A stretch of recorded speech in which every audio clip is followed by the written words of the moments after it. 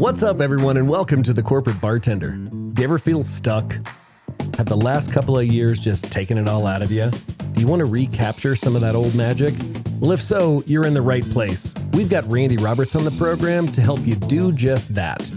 If you don't know Randi, no worries. We're going to get up close and personal with this executive and career life coach.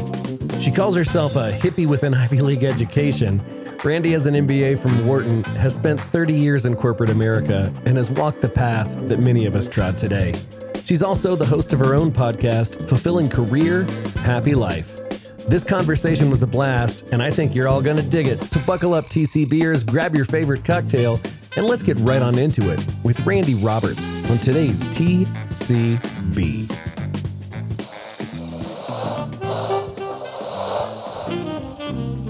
Welcome to SkyTeam's The Corporate Bartender, where we gather some of the best HR and people leaders to discuss what's happening on the people side of business. Now pull up a stool, belly up to the bar, and join us for The Corporate Bartender.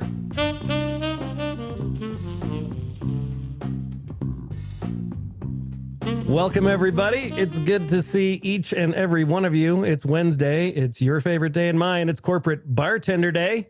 It is the 26th of April, 2023, and this is the 166th time we have convened this group of amazing folks. Today is going to be a good day. We will do our welcome stuff like we do. We've got a news item, and today we have a guest. It's Randi Roberts, the hippie with the Ivy League education. She's going to join us today. We're going to talk about getting unstuck. For those of you not in the room today, but following on at a future point in time, I'm going to keep asking because Morag's here today, and I am a pain in the ass. Please pick up a copy of our book, You, Me, We, Why We All Need a Friend at Work and How to Show Up as One. And if you already have a copy, please pop over to Amazon and write us a review, because once you get to 100, magic happens, apparently. I don't know what that is, but we're trying to figure it out. Magic happens. I'm sure it has to do somehow with unicorns and rainbows. So of course it does. You got to write the review. Ruby, look at your heart. It's twinkling. I know. That's new. That's exciting. Sorry, folks on the radio who can't see. You can turn on motion sensor now, so that if you actually wave, it'll pull, or if you do, I find that I gesticulate so much, it's really counterproductive for me. It's confusing. Yeah, because there's thumbs up that pop up, and I can't make them go away when I'm presenting. I'm like, I struggle. The struggle is real. All right, we've got some guests upcoming on May 10th. Wanda Wallace will be here. She's the author of You Can't Know It All, Leading in the Age of Deep Expertise. I got her book the other day. It's fascinating. There's also a deck of cards that I haven't gotten into yet. I'm looking forward to that. May 24th, we have the rescheduled Alain Hunkins, author of Cracking the Leadership Code, 3 Secrets to Building Strong Leaders. Looking forward to that one. We were supposed to do that a couple weeks ago, but the real job and traveling to places and doing real work got in the way of podcasty funness. All right, so today we are going to talk to Randi Roberts. And who is Randi Roberts? She's a hippie with an Ivy League education. She got an MBA from Wharton. She got a BA in sociology from San Diego State. So I have surfing questions for Randi. But she's an accredited coach, and Randi helps people get unstuck. So we're going to talk about getting unstuck today. At least that's where we're going to start. So let's welcome Randi with a good old TCB welcome, shall we? We dance everybody in, Randi. That's what we do. It's okay, good. I feel good and welcome. Thanks, Eric. Welcome to the show. Thanks for being here with us today. And in the spirit of getting unstuck, a lot of times we will share a news item. We call it News You Can Use. And I saw this article. It came out 2 years ago now, 2021, in Forbes about getting unstuck. And there was some research that had been done by Oracle and Workplace Intelligence. And basically, they were looking back over the past couple of years, the pandemic years, and 80% of people felt negatively impacted. This was a study of over 14,000 people, so statistically significant. They felt negatively impacted in terms of their finances, mental health, career motivation, and just stress in general. And lack of control and feeling stuck were especially common. People were reporting this loss of control, feeling loss of control over their future, their personal lives, their careers, their relationships, and feeling trapped in their routines and more lonely than they've ever felt before. And we had a loneliness epidemic before the pandemic. And that's only gotten worse. And I don't know that it's gotten better with the return to office and all the angst and anxiety that's gone with the changing schedules of what that means. We have several clients who have tried many iterations of return to office, and I don't know that anybody's settled into a forever groove at this point in time. So it's a problem. People feel stuck and they feel like they don't have control over many facets of their life. And in this article, the bullet points to getting unstuck, of course, it's a 8-minute read, 5-minute read in Forbes. It's not super deep, but the getting unstuck center points were a few. Assessing what's going on and reflecting, just spending a little bit of time thinking about your priorities. And, we saw this in the pandemic sort of writ large with folks deciding that, I don't want to do the same job that I've been doing for the last 15 years, going to the same place, building that same routine. I'm missing out on life. I was chatting with a coaching client today, and we were talking about, I asked him if he was back in the office full time, and he was like, no. And he said, and I'm so happy because I've got a 9-year-old kid and I'm not missing her life. I would have before, and I wouldn't have even noticed. Right. So this assessment and reflection, Morag typed into the chat, look up in our book, the award-winning You, We, Me, several awards. It's one. Lori Freemeyer reminded me. We end each chapter with a section called Look Up, Show Up, Step Up. And look up is the sort of, let's just take stock of what's going on. So assessing and reflecting, number one. Number two is learn stuff. Tap into new ideas. And it doesn't have to be learning things about your job or that's germane to your career, just learning stuff, engaging your brain, connecting to something that's bigger and different than what you're doing right now, which I loved. And then the last, if I can interject real quick there, I thought it was important to note that because of how much most of us are involved in social media, right, to varying degrees, and how the algorithms are built to drive more of the same of whatever you're looking at, it like doubles down on narrowing your focus of what your mind is thinking about. And so I loved that it was like, go take a dance class, totally different, right? It's not about, well, I'm going to read more articles about all the same stuff that I read all the time. It was really about broaden that scope significantly. Yeah. Stimulating your curiosity. Right. Not just, and I know we all feel compelled. I do leadership development work for a living, and boy, every day there's an article you can read. Every day there's a new piece of research you can read. And sometimes I feel obligated to read those things because my email tells me that I should. And some days I want to read a Star Wars book. I don't want to read work stuff. Right. So I get it. And I think that's great. The last 2 points were about support. Getting it and giving it, right? Because as a depression kid, I know depression and anxiety are rooted in that feeling of control or lack of control. And so being open about that is super helpful. I talk about it. I write about it. I will engage with anybody that wants to have a conversation about it. Not just because I want to help people, but because it feels good to me too.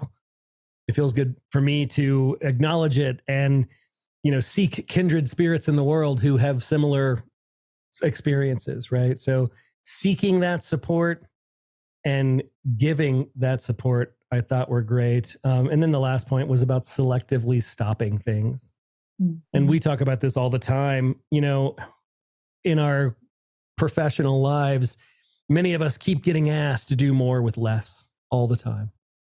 And that's okay. I mean, I think about it this way. When somebody gets hired to do a job, that job is like this much. It's, picture a bar chart that's, 25% to the top of the scale. That's your job. And then something happens and somebody leaves or an event happens. We do a reorganization and somebody goes, "Hey, Lori, would you mind just taking on this little bit extra just until we fill the role, just until we get it under control?" And then life moves on and we forget we asked Lori to do this job. And now that bar is at, 35%. And this happens again and again and again. And 2 or 3 years into your career, you find you're doing a whole lot more than you thought you were going to be doing. And you feel too overwhelmed to make a change. Right. So, and a lot of coaching clients, and anybody that's coaching right now can chime in on this one. I've said to coaching clients in the past, when your boss puts another thing on your desk, do you ever ask, "Okay, happy to take that on. What am I not doing?" Right? What comes off the plate? Yeah. Most of them go, "Oh God, no, I could never say that." That whole thing on boundaries, right? Eric, I think what you're saying is so important because the reality is there are limits. Like the plate can only get so full and things are going to fall off of it. And the truth is, if you never say no to anything, you're never powerfully saying yes to anything. Ooh, I love that. It's yours now. I share it with you. Yeah, no, thank you. So Randi, these are pretty basic things. How do these line up with your thoughts and coaching around this idea of taking back control and getting unstuck? Yeah. You're right. They are basic things, but there's so much wisdom in this article. I'm so glad that you brought it up. And it really starts where I start with a lot of people about getting unstuck, which is the assessing and reflecting. Because something that I believe deeply in is if you don't know the problem you're trying to solve, if you solve it, it was by accident. So it really starts by trying to figure out what's missing where you are. What do you need that you're not getting? What is there too much of that you can't handle or isn't fulfilling anymore? And once you get clear on that, then you can figure out, can you solve it right where you are? Or do you need to make a bigger change? And I think something that's important about that is the time, hopefully, the time to assess and reflect is before you get to the crisis point, because it may take a little bit of time to figure it out. And so while you're doing that, you can be looking around and sort of putting some other things in motion and opening up that curiosity that you mentioned. So I think assessing and reflecting is exactly where it starts. Excellent. That's a great place to start. So let's start with your journey. I don't imagine that when you were but a child, you said, "I want to grow up to be this executive and career life coach and help people get unstuck." Truly not. So tell us, how did that start? Tell us a little bit about your journey. You can start from wherever you like. You can start from childhood. I had one guy start from birth. He said, "Well, I was born in wherever he was born." And I was like, "Great, take it." So tell us your story. I think we can all assume that I was born. So let's skip forward a little Excellent. bit. It's interesting because one thing I actually do want to touch on from childhood, because like life sends us messages somehow. Like we develop these stories and we develop these perspectives, whether they're right or wrong. It was like our lived experience. And I think a lot of what my early life told me was I better be self-sufficient. I better be able to count on myself. And I better be willing to help other people. And I think those things sort of are true for me even today. But one of the things that I've always known about myself is that I have this need to do some good while I'm doing well. Like both of those things are really important to me. And so I feel very lucky that I fell into my first career in pharmaceuticals. Like literally was working in a doctor's office after college, trying to figure out how I was going to support myself. What was this plan going to be? Got to be friends with the pharmaceutical reps that came in and literally fell into a career that I absolutely loved. And so I worked my way up. The biggest job I had was running $1 billion business for one of the biggest pharma companies in the world. And almost every day of 30 years, I jumped up before the alarm, couldn't wait to get to work, knew that I was doing some good for patients, contributing to healthcare while I was doing well for my family and building the security that I needed and all that. And then it felt like overnight, instead of jumping out of bed before I hit, before the alarm went off, I was hitting the snooze button. Oh. I was not as eager. Like I was more excited about Friday than I was about Monday and all those things. And it really was important for me to take a look at, what did this mean? Was this like a mid-career or midlife crisis? Was this that I was on the wrong path? Like I really had to do that assessing and reflecting and figure out what was going on for me. And what I felt like I was too, was that applause? That was, I didn't mean to do that. Okay. But what I'm waiting for there, Eric, is when I say something and I hear the magic music. Oh, there. Yeah. So I'll be ready for magic. Okay, You cool. just keep Because I spouting wisdom, need Randy. that validation. So I'm waiting for it. Anyway, so what I found was I had gotten too far away from the connection I felt of the doing good part. Like I knew my little piece of being in the healthcare industry was pharmaceuticals make people's lives healthier, better, extended, whatever that is. And I really tapped into that. But the higher up I got in a big bureaucratic organization, the farther I felt from that. It was more about aligning the planet so that I could get the resources I needed for my team, explaining why things weren't going the way they were supposed to, explaining why we were exceeding our goals, whatever that was. It was very internally focused and it just wasn't doing it for me anymore. So once I figured that out, and actually part of it, I think too, was I had achieved my dream job and I no longer had that big goal because I had achieved it. And I think something was missing there too. And I work with a lot of clients on that kind of thing now. Like my goal is missing. I didn't even realize it was missing. What am I filling that with? So all of those things going on. And really it was time for me to make a big pivot in my career. And so, I was fortunate. I was high enough in the corporation. I was able to engineer a situation where my job was no longer needed. So I left with a cushion. And when I realized okay, this doing some good while I'm doing well thing, what does this mean for me at this point in my life? My daughter's grown and gone. That phase of, raising a child is over. I'm no longer in this corporate world. What does this mean? And when I did some reflecting, I realized that some of the most pivotal points I had had in my career were in working with a coach. When I had taken on big new levels of responsibility and felt very lonely and very unsure and having a lot of those, holy smokes, what do I do now moments? I don't know. And I don't even know who to ask. So a coach was really, really pivotal for me. And I felt like I had a lot to offer in that way. And I had the business experience to know what that would be like to start my own business, because being a coach is one thing. Running a coaching business is a very different thing. Yeah, right. It's not easy. It's no joke. So I felt like I had what I needed to make that happen. And so I dove in and I went back and got my certification. I wanted the tools. I wanted the community. I wanted all those things to add to my experience. And I've been doing this for 5 years now, and I have a full client load. I run a group coaching program. I do work with corporate leadership teams that I love, have my own podcast, get to talk to cool people like you. And in that way, I've sort of built this world for myself that I can give deeply one-on-one and play bigger. And so I feel like I hit the lottery. I mean, I know I worked hard and I made it happen, but I now have a second career that makes me get up in the morning before the alarm goes off. So, this is living the dream. I love it. Amazing. I love that. Sorry, go ahead, Lori.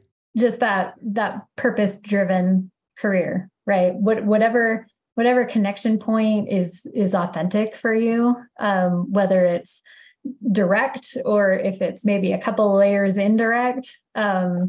If you can find that purpose that's at the center of it all, it makes the day-to-day crapola that we all have to deal with, you can recenter around, but this is why, So I love hearing your story of creating that twice for yourself.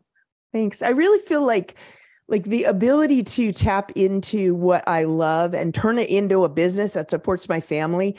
And my whole premise, like my own podcast, Fulfilling Career, Happy Life, that's that's the ultimate privilege in the best of sense.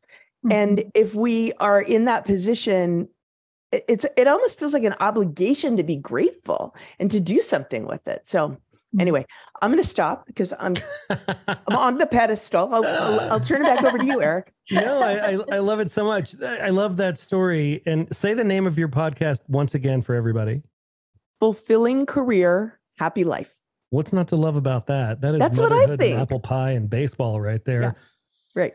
I think that's what everybody's looking for. And, you hit this sort of crossroads, this nexus point where you had to make a decision. You were assisted in that regard, but you had to make a choice. And one of the questions I think people struggle with, I mean, humans are creatures of pattern. We know this. We do things because that's the way we do them. How do you figure out what you want long term? Like, because you took a total 90-degree turn from corporate sales positions to changing lives in a totally different way. How do people figure out what they want long term? Yeah, I really did, Eric. And, there's some threads that tie through what I did then and what I do now. But one of the other big things I did was leave the corporate security, the corporate, piggy bank that I worked hard for, and then to dive in on my own, where if I didn't, it's like I hate the analogy. I almost said you eat what you kill. That really sounds horrible. You eat what you harvest. How about that? There we go. It's a vegan hunting experience. Exactly. That's much better. It's the gatherer side versus the hunter side. Much kinder. Yeah. So no, I do. And, I think taking that risk I was so intentional about getting out of my comfort zone. Like for me, at different points in my career, I literally would put on my calendar every day, what have you done to get uncomfortable today? Because that's where growth is, like that anxiety. And it's so funny, Ruby, when I heard you talk about losing your phone, that gives me anxiety. Like jumping out there on my own, I can handle. I've done that. If I lost my phone, I wouldn't be able to focus right now. But it's that when you're nervous, when you're on pushing that edge is where growth happens. And so that, for me personally, that doesn't happen when I play it safe. And so I had to take a leap. I had to get uncomfortable. And I remind myself of that all the time. And now I rationalize that by saying, well, the really hard things that I go through only make me a better coach. I'll only be able to help my clients do this better. So in some ways, it's true. In some ways, it is a rationalization, but I think it's, again, to the point you made, Lori, tapping into that purpose. All right, if I got to go through this really hard thing, I'm going to find meaning in it, and I'm going to use it to help other people. Yeah. Getting uncomfortable is hard. It's again, it's hard professionally and it's hard personally. It's hard. And you mentioned the pandemic before, Eric, and the changes that all of us have had to make into our working styles.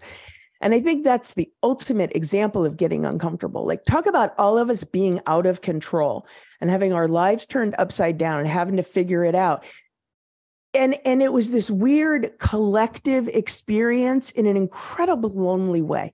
Like, it was just so surreal in so many ways. And I don't know if it's ever going to leave us completely. Oh, yeah. It's interesting. I was thinking about this conversation earlier today. I had to do a very mundane human experience thing. I had to go to the grocery store.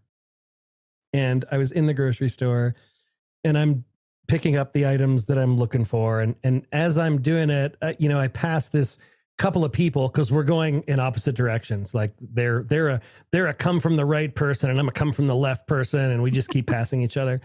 And it made me laugh. And we had this, little moment, and I felt happy in that moment. And, we got a lot going on. Life is hard. It's complicated. Taxes just happened, right? It's everything, right? And in that moment, I thought, I feel really good. And I'm going to sit in that for a minute. And it made me think, there was a topic quote on your one sheet. It said, your life is happening now. Don't just power through to hit the next milestone, whatever that is. And I think, especially in American business culture, we don't stop and do that, right? We are so outcome focused. so directive driven that, there's always work to be done. And I always say to people that work will fill whatever size vessel you give it. And it was that your life is happening now, kind of a wake up call for me. I was just in the moment in the store and I thought, wow, that's what that means. How do you help people in your coaching practice understand that? Well, it's really interesting because I would say people that seek out coaching, there's some similarities to them. And one of the traits there is that they're somewhat problem aware. They may not be aware what the problem is, but something's itching, right? Something's not quite right. And what happens when there's an itch, Randi? You got to scratch. You got to scratch. You got to scratch. Magic right there. There it is. Oh, my world is complete. Okay, I'm out. I'm done. I'm going. Mic drop. Yeah. Thank you, Eric. I appreciated that. So the people that come to me are already aware that something isn't quite right. So sometimes where the work starts is trying to figure out what that is. I actually did have a client not that long ago who her objective was, my life is amazing. I got to do some work to keep it this way. It was like such a cool perspective, but that's that's the unicorn. Most people do have something that needs to be solved for. So then a lot of times it's trying to analyze a little bit about what's the current situation. And sometimes then the leap is doing some dreaming about what's their ideal. And, Lori, we were talking before about the powerful questions that a coach can ask and things like that. And so sometimes an early session that I do with clients is about what's your ideal situation? Imagine that you're as happy as you know how to be. You're like, everything's going your way. What's your boss like? What's your work environment like? Who's the team that reports to you? How much money are you making? How much are you traveling? And just like putting together the dream of top of mind thoughts about what's the ideal situation. And so sometimes envisioning that can help you identify where the gaps are. But it's really hard for us to sit at our desk by ourselves and do that. Yeah. Like you got to talk it out with somebody. And obviously I'm a huge believer in coaching, and it's not self-serving. It's really interesting. I used to really hold back on don't talk about how great coaching is because it's self-serving, but it's backwards for me. I don't think coaching is great because I am a coach. I am a coach because I know how great coaching is. Mm-hmm. I know how much it helps people move forward. And so I don't hold back on that anymore because I'm not helping anybody by not talking about that. So you got to talk to somebody. If it's a coach, that's awesome because we have no agenda other than helping you meet your goal. But it could be a friend. It could be a spouse. It could be, if we're really lucky, it's our boss. It could be anybody that can ask those questions and get us to dreaming about it. So it's like figuring out what the dream is, figuring out what our current state is, and then putting an action plan together that can help us close the gaps even a little bit. Like, if the dream is a 10 and we're at a 2, maybe we're not trying to get to a 10. Maybe we're trying to get to a 3 or a 4, and it will make a difference. It's making me think about, it's top of mind for me because we at Cable Labs, a technology company, a big focus of ours is innovation. And this week is an innovation boot camp. It's one of the immersive teaching experiences that we offer. And one of the key principles around innovation is about assumptions and identifying the assumptions.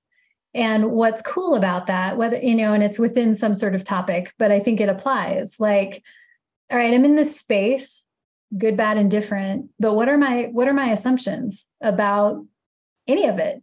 And sometimes the assumptions can be limiting, right? The assumptions are, I'm never going to be able to, that isn't ever possible, right? There's all the limiting beliefs, which are just killers. But sometimes then by identifying those, then you could start to shift that and to say, I've identified all of these limiting beliefs. What if that one's not true? What if that one's not true? What does that look like? Right. And that's one of the keys to ideation, right? That's one of the keys to being expansive in you do your what's the problem discovery piece. You think about the assumptions, and then you can get into that ideation of what are the 100 ways that I could solve that problem, especially if I don't let those assumptions be limiting. I love what you're saying. And, it's interesting because I think one of the things that differentiates me from other coaches a little bit is my business background. And I have an MBA, and I spent so many years focused on P&Ls and building forecasts and all of that. And I take that kind of a business planning approach to career planning. And what you just said made me think of all of the forecasts that I built, which are based on assumptions. So in the pharma world, that might be, what's our historical sales trend been? What are we forecasting in new competitors? What share do we think they'll take? What are our price assumptions? All of these things. But the thing about and so if senior management come to me and say, I don't agree with your top line forecast number, I'd say, okay, cool. Let's look at the assumptions. This is math. Which one do you disagree with? Which one should we change and tweak? Let's see what the number is. And the reality of that is, and it's so relevant to what you're saying, Lori, is assumptions are very rarely facts. Right. They're stories we tell ourselves. Exactly. They're based on something, but we can change them. If we challenge them, if we look at them, if we shine some light on them, we can change them and essentially get out of our own way. Yes. Because so often we're the limitation, like our own thoughts, the messages from when we're children even, or whatever, 100%. It's so true for us, but that doesn't mean it's true. That's right. Yeah. We have a saying about assumptions here at Sky Team. When I first started working with Morag, I had her review a business plan that I had written, and she looked at it and she goes, yeah, it's good. I mean, it's great. She said, and it's all assumptions. It's all, her words, wishes, ponies, and unicorns. Until the check's in the bank, you can put whatever you want on the paper. Right. And to your point, Randi, I think we put a lot of things on our own papers that we may believe them to be true because we've always thought that way, or we had an experience that led us to go that way. But to your point, right, they may not be true. They may be true in our experience or consistent with things that we've observed in the past, but not truths. Yeah. And, if it's something we've experienced in the past, boy, we are good at building a case for why we are right about something. You can point to all this evidence about why you're right about something, but it doesn't necessarily serve you, for sure. And something you said sparked a thought for me, Eric. You said something about, I forget the words that you use, but like the stripes we put on the wall, the lines we put on our story, whatever the words you used. But the important thing to think of too is, what's the stuff we're leaving out? Because we so often will tell ourselves we're less than, or not give ourselves credit for the things that we've done. And then that becomes truth. And if you just think about like, wow, would I say to someone that I loved and cared about the things that I'm now saying to myself? Like, we just don't realize how powerful that voice can be for ourselves too. And it's another example of how talking it out with someone else can help challenge those things that are close to becoming truth for us, even though they may not be true. Because left on our own, Randi, we love us some confirmation bias, right? I mean, oh yeah, we can do that all day long. Absolutely. And it's interesting. Something else you said, Lori, connects there too with the social media of the algorithms narrow us in on the things that we see and the things we believe in. Essentially, that is confirmation bias. It's all around us, and you kind of got to fight it. Yeah. So I have to share this one funny illustration that we give during boot camp around assumptions. And it's so like 1998, what we knew to be true: don't get in strangers' cars, don't meet people from the internet. 2016, literally summon strangers from the internet so that you can get in their car. Right. That's so true. The world, the turtle and the world are turned upside down. Yes. So those absolute truths are a $1 billion business now, right? Yeah. Yeah. Well, I mean, and just thinking about how people challenged with meeting other romantic interests these days.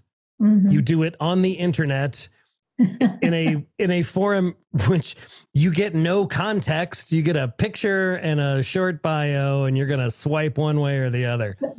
Cool. And then you're going to summon a stranger from the internet to drive you to meet the stranger that you don't yet know. It's funny because I've been married for 31 years. I feel very lucky about that. But so I missed that whole in online dating thing. And so to me, it's almost like a foreign language. It's like a real curiosity for me. Yeah. From what I gather, it sucks. That's what I hear. It's terrible. So, thinking about these things, getting stuck and being in a job, and we're sort of riding the wave of the pattern that we're in. If you're feeling stuck or unmotivated, how do you suss out what's really going on here? How do you dig out what the real problem is? Because there's a lot of presenting symptoms, to use your pharma world here, that may not be indicative of the underlying disease. Oh, absolutely. It's a great analogy. So, and that's work that one of the beauties of running my own company is if I need a tool and it doesn't exist, I just develop it. And so I actually, from doing work with clients like that, I developed a career satisfaction assessment, which is not magic. What I've come up with is 8 pillars of career satisfaction. I'll give you the link. People can download it for free. It's really easy to do. But there are things like growth, balance, fun, contentment. Like there's 8 different ones. And the reason that I like a tool like this that's fairly simple is it's a great place to start. I give some instructions. And in fact, actually on my YouTube channel, I can walk you through it workshop style if you want it. But basically, it gives you a place to start with what might be the problem. And that just unlocks something. These 8 pillars that I've developed based on the work with my clients and things that I've read may not be the answer for you, but I guarantee that asking yourself the questions and taking the time to just give it some thought will unlock something. It will unlock either a different idea for you. You may latch on that, this is something. There, 2 of these are issues for me. I got to figure out how to solve them. Maybe I can solve them right where I am. Like, for example, if making a difference is one of the pillars, as I mentioned, it was for me, if you're working in a big corporation, and look, there's stuff we have to do. We're working for a reason. We need money, we need benefits, we need whatever. You do it. But if you need to know that you're making a difference and you're not feeling it in your day-to-day, if you talked to your boss, if you went to HR, any of the professionals here, and talked about what are some ways I can get connected, like companies that I've worked with in the past have had big charitable community initiatives.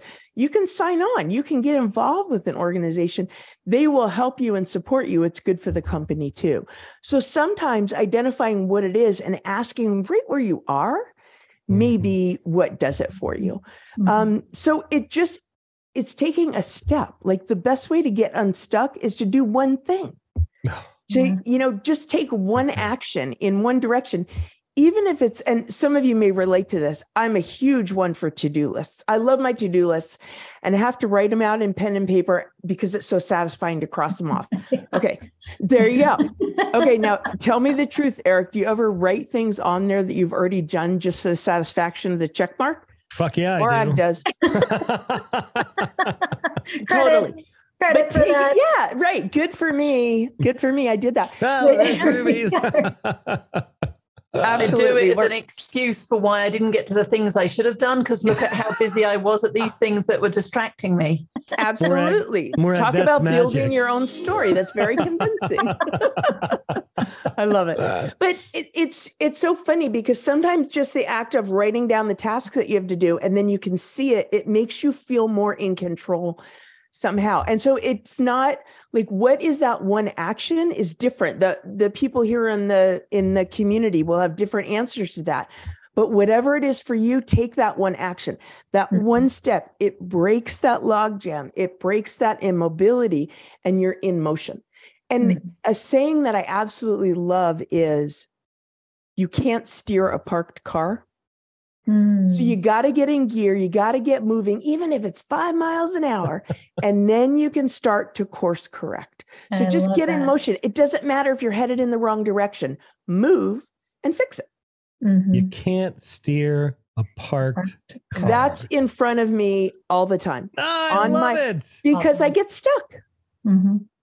Oh man, that's worth the price of admission right there, Randy. That's good stuff. That deserves magic tunes. That deserves magic. Say, all right, let's do this properly so I can I'll even make a short little teaser video about this. Say the phrase, Randy. Ready? Go. You can't steer a parked car. You gotta move. Magic. That is magic right there. Yeah.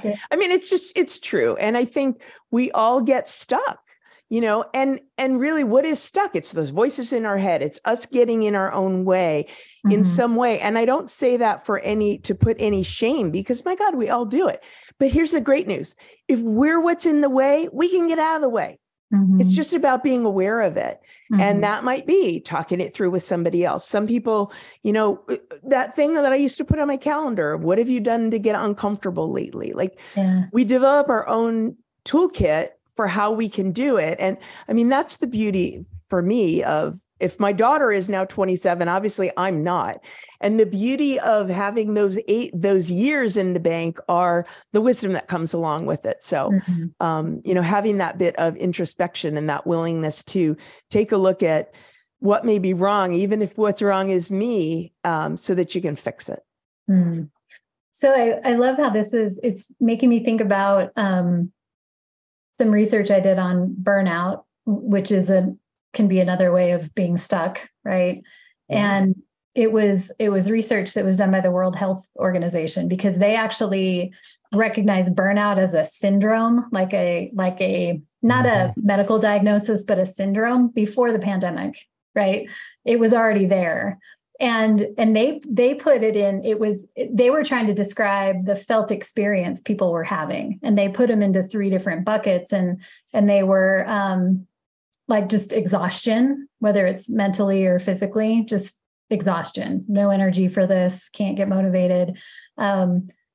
Another was cynicism, like cynical detachment. Like not only am I maybe exhausted is more apathetic, cynical is more like that sucks and that sucks. And that's a little more active, right? And then the other, which we've been talking about, is that loss of control, that feeling of like nothing that I do matters. I have no gription on getting any traction on anything. And what I loved about how they talked about it was, to your point, you can't you can't steer a parked car. All right, if I know I'm feeling this way, what are my choices? And it was getting people to think about, even if you're still working on the cause of these things, are there things that you can do to help change your felt experience? And that energy depletion or exhaustion was that boundaries piece. Like, stop doing so much, like really take stock and cut out the things, or take the breaks or whatever you need. Interesting that the cynicism was more about focus on other people, be of service to other people, find ways to help other people feel good, because then that makes you feel good, right? So it kind of breaks the cynicism. And I love that so much. And it doesn't have to be something earth-shattering. Eric talked about going down the grocery store aisle and smiling at people. Yes. Yes. That's not nice. in a creepy way, Randy. I want to be very clear about that. I wasn't like that guy. It was you turn your cart around, start following them. Stop it. Swipe left.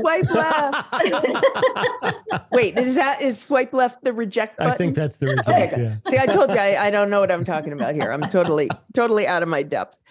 No, but I think the things that you're saying, that definition of like burnout as a syndrome, Lori, is pretty powerful. And it's a good way to think about it, because it's like not all of those things have to apply for you to be feeling burnout. But if you think about that, if someone's feeling that exhaustion, lack of control, whatever, that is not a place from which anyone will take a risk.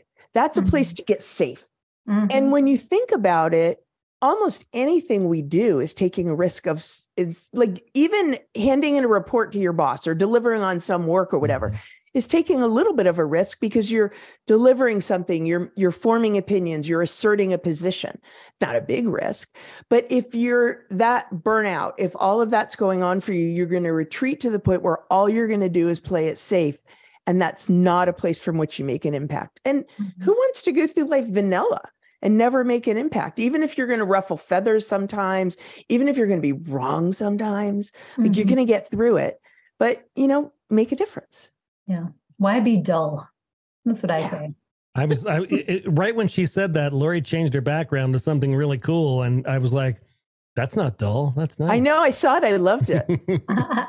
I was searching for my pink sparkles. I found it. I love it. I love pink sparkles. Don't talk to me about the filters though. I'm going to go in and like put on a mask or a pirate's hat or something. I love those. Awesome. This has been so much fun. Any questions for Randi? I see the smoke coming out of Ruby's ears all the time. So I know she's probably got something to say, because Ruby does a lot of coaching, and I like watching Ruby's face when the guest is talking, because something will happen and her eyes will pop open and she writes something down. I know, it's fun. I've been watching. You're very expressive, Ruby. Fun. So I don't know what you got, Vesely. You got a question?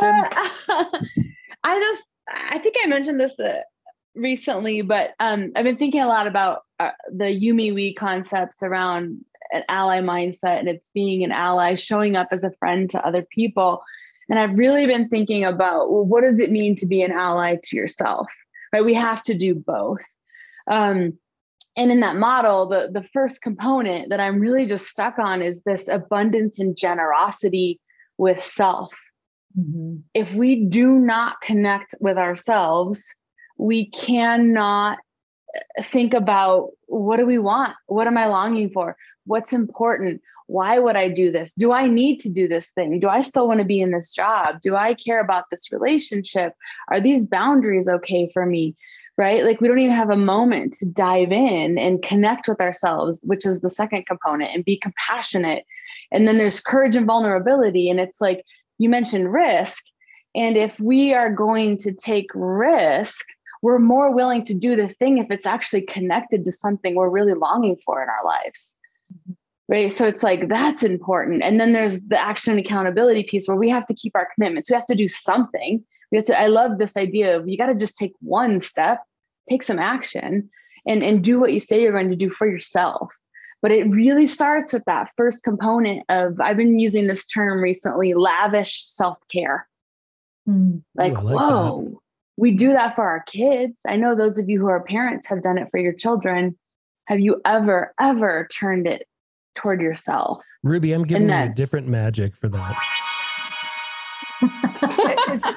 That's really powerful stuff that you're talking about, Ruby. Yeah. And I think we don't even give ourselves permission to think about it, let alone do it. It feels self-indulgent or selfish or wrong or something. And I think, I mean, maybe it's overdone, but like the analogy of the oxygen mask on an airplane. Yeah. Of course, I was on a plane last week, and part of that announcement was, if you're wearing a face covering, take it off before you put your oxygen mask on. And I thought, maybe if you need to be told that, this is Darwin's way of telling you, keep the oxygen mask off. I like, but I digress. Oh, that is exactly what we used to say when masks were required on the aircraft. I'm a flight attendant, by the way, Randi. Oh, are you? That's hilarious. Fremar, you got a question? You usually do too, so want to make sure you have the opportunity. Yeah, I'm actually preparing a webinar and getting unstuck with a couple of colleagues, and I love what you have to say. It totally resonates. But yeah, that one step, that whatever it is, because if you especially, and this is geared to women, oh, I have 12 things on my list. It's like, no, pick one, because then you won't do any of them. And I kid you not, one of my daughters-in-law, she was so sweet, just talking about the wedding photos from last fall. I need to go through and sort them, and I need to know. But if I can't get it all done at once, I'm just not going to do it at all. And I'm like, okay, let's talk about that. Yeah. Chunking it Baby down. steps. This is Chunking a phrase that I learned from Eric forever ago, professionally, personally, right? Just this idea of, when there's a big old hairball, right? And just keep adding hair to the hairball. And gross. Nobody's taking any hair off the hairball. And it's like, and so then it's paralyzing. It's like, I can't, like, I even stutter trying to even articulate it. Right. And it's just this idea, chunk it down. And it's not walking away from it, and it's not trying to solve the whole thing, but it's starting the car and moving 5 miles an hour. And I think I've talked to my kids about that. Like, they're overwhelmed by a thing. I'm like, let's just put it in 3 buckets. What's the first bucket? And just trying to get bite-sized things that we can feel we have control over. And and when you start thinking about that, then you also have the control circle that we talk about. There are things that are out of our control. Name them. Just name them, because they lose power when you name them. You don't have to stress and sweat and cry about those. You just know that they're there. But I have all these things inside the circle that I can control, right? So it's that mindset, and it's not a natural mindset for most people. And it's something we have to learn or be taught, But it makes sense, because biologically we're programmed to, if we see danger or we feel threatened, it's fight or flight or freeze or something. It's a biological thing. So it's just, it like makes sense that we get frozen by indecision or something. It feels like your body reacts the same way if you don't know about going through your wedding photos, or if you're getting chased by a grizzly bear. Right. So, it's the same to your amygdala. Exactly. And then we just do a number on ourselves, and it sort of takes on a life of its own. So, it's funny, because my daughter at times has dealt with anxiety, as I hear so many people do now. And a lot of times it was just getting her to focus, like be mindful for a moment, be present in the moment, and just do one thing. And then like you can move yourself past it. Yeah. Yeah. I love it. All right. Well, Randi, this has been amazing. Thank you so much for being here today. We'll give you a real applause right now. Thank you. It's my pleasure to talk to you guys. I really enjoyed it. How do people find you if they hear this show and go, wow, I could use me some Randi in my life? How do they find you? Absolutely. Probably the best place to find me is my website, which is randirobertscoaching.com. And Perfect. On there are some of the resources. I mentioned the career satisfaction assessment. You can find that there. You can also find links to my podcast, Fulfilling Career Happy Life, which the logo just happens to be right behind me. So that my website is kind of the catch-all for all those things. And if somebody wanted to send me a note or something, you can do that through there as well. You can also find Randi Roberts on the TCB network, because she joined today. That's right. Right. So I will put a link to her website over on the network. I will put it in the show notes for the show today. And I just love it. It's been such a fun conversation. Thanks for being here today.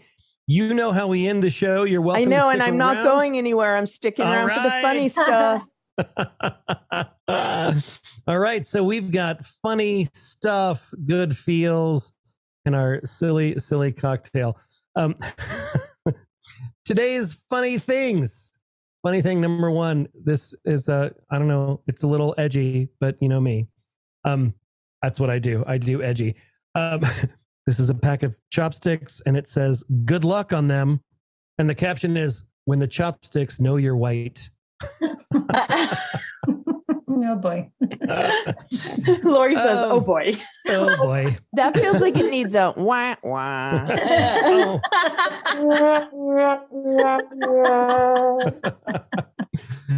Funny thing number 2, as all of us that have done things on green screens can relate to, this is what my neighbor saw when she glanced over her fence at 1 p.m. on a Tuesday. It's a dude sitting on a chair in a hot dog suit in front of a green screen. I wonder what's going on behind him in the video that he's posted somewhere. My comment to that would be swipe left.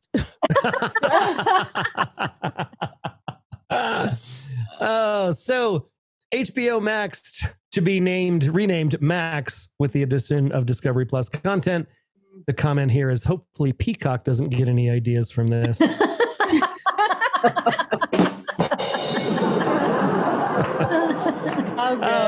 As being a person of a certain age, with the gray fur here depicting, I'm 50. All celebrity news looks like this. Curtains for Zusha. K-Smog and Bat Boy caught flipping a grunt.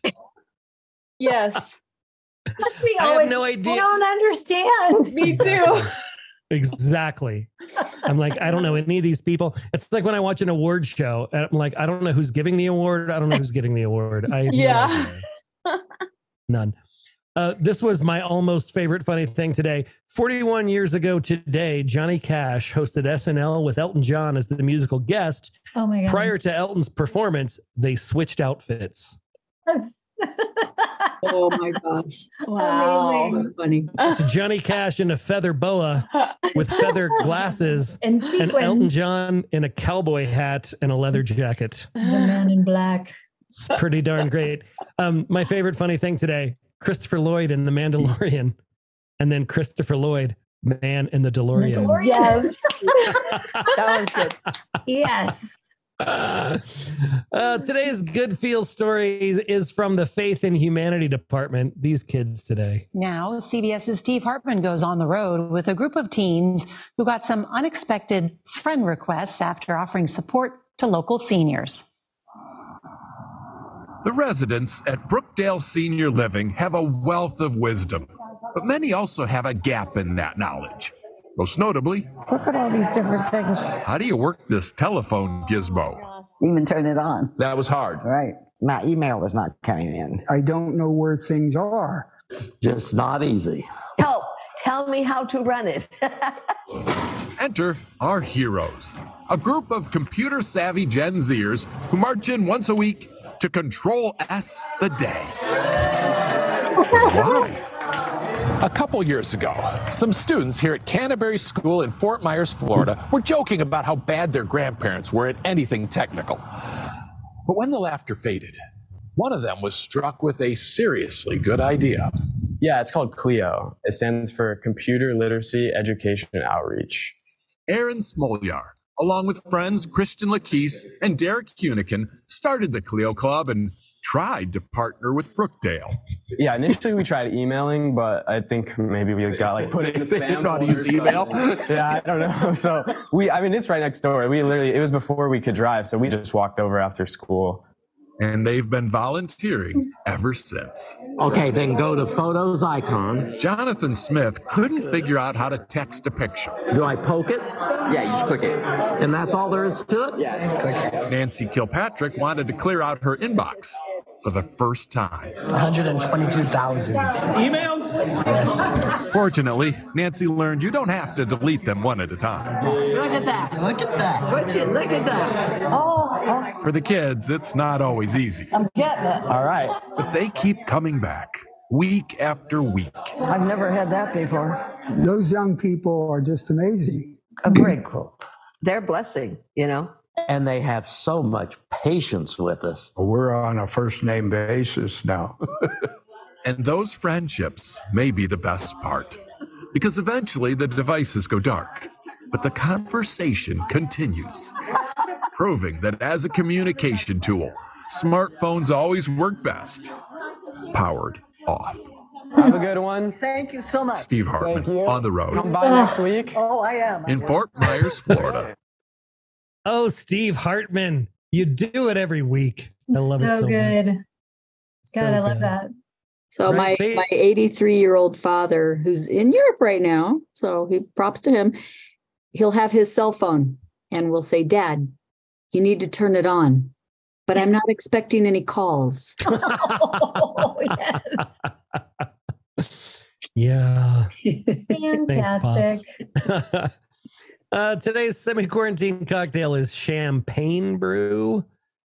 This is a riff on the black velvet. You're going to need, this is an easy cocktail, so it's only two things. 1 part Guinness. You will also need 2,352 cans of Miller High Life, a bunch of pissed off Belgians, 1 part champagne, 120-year-old motto. And this, I think Miller they're stretching here.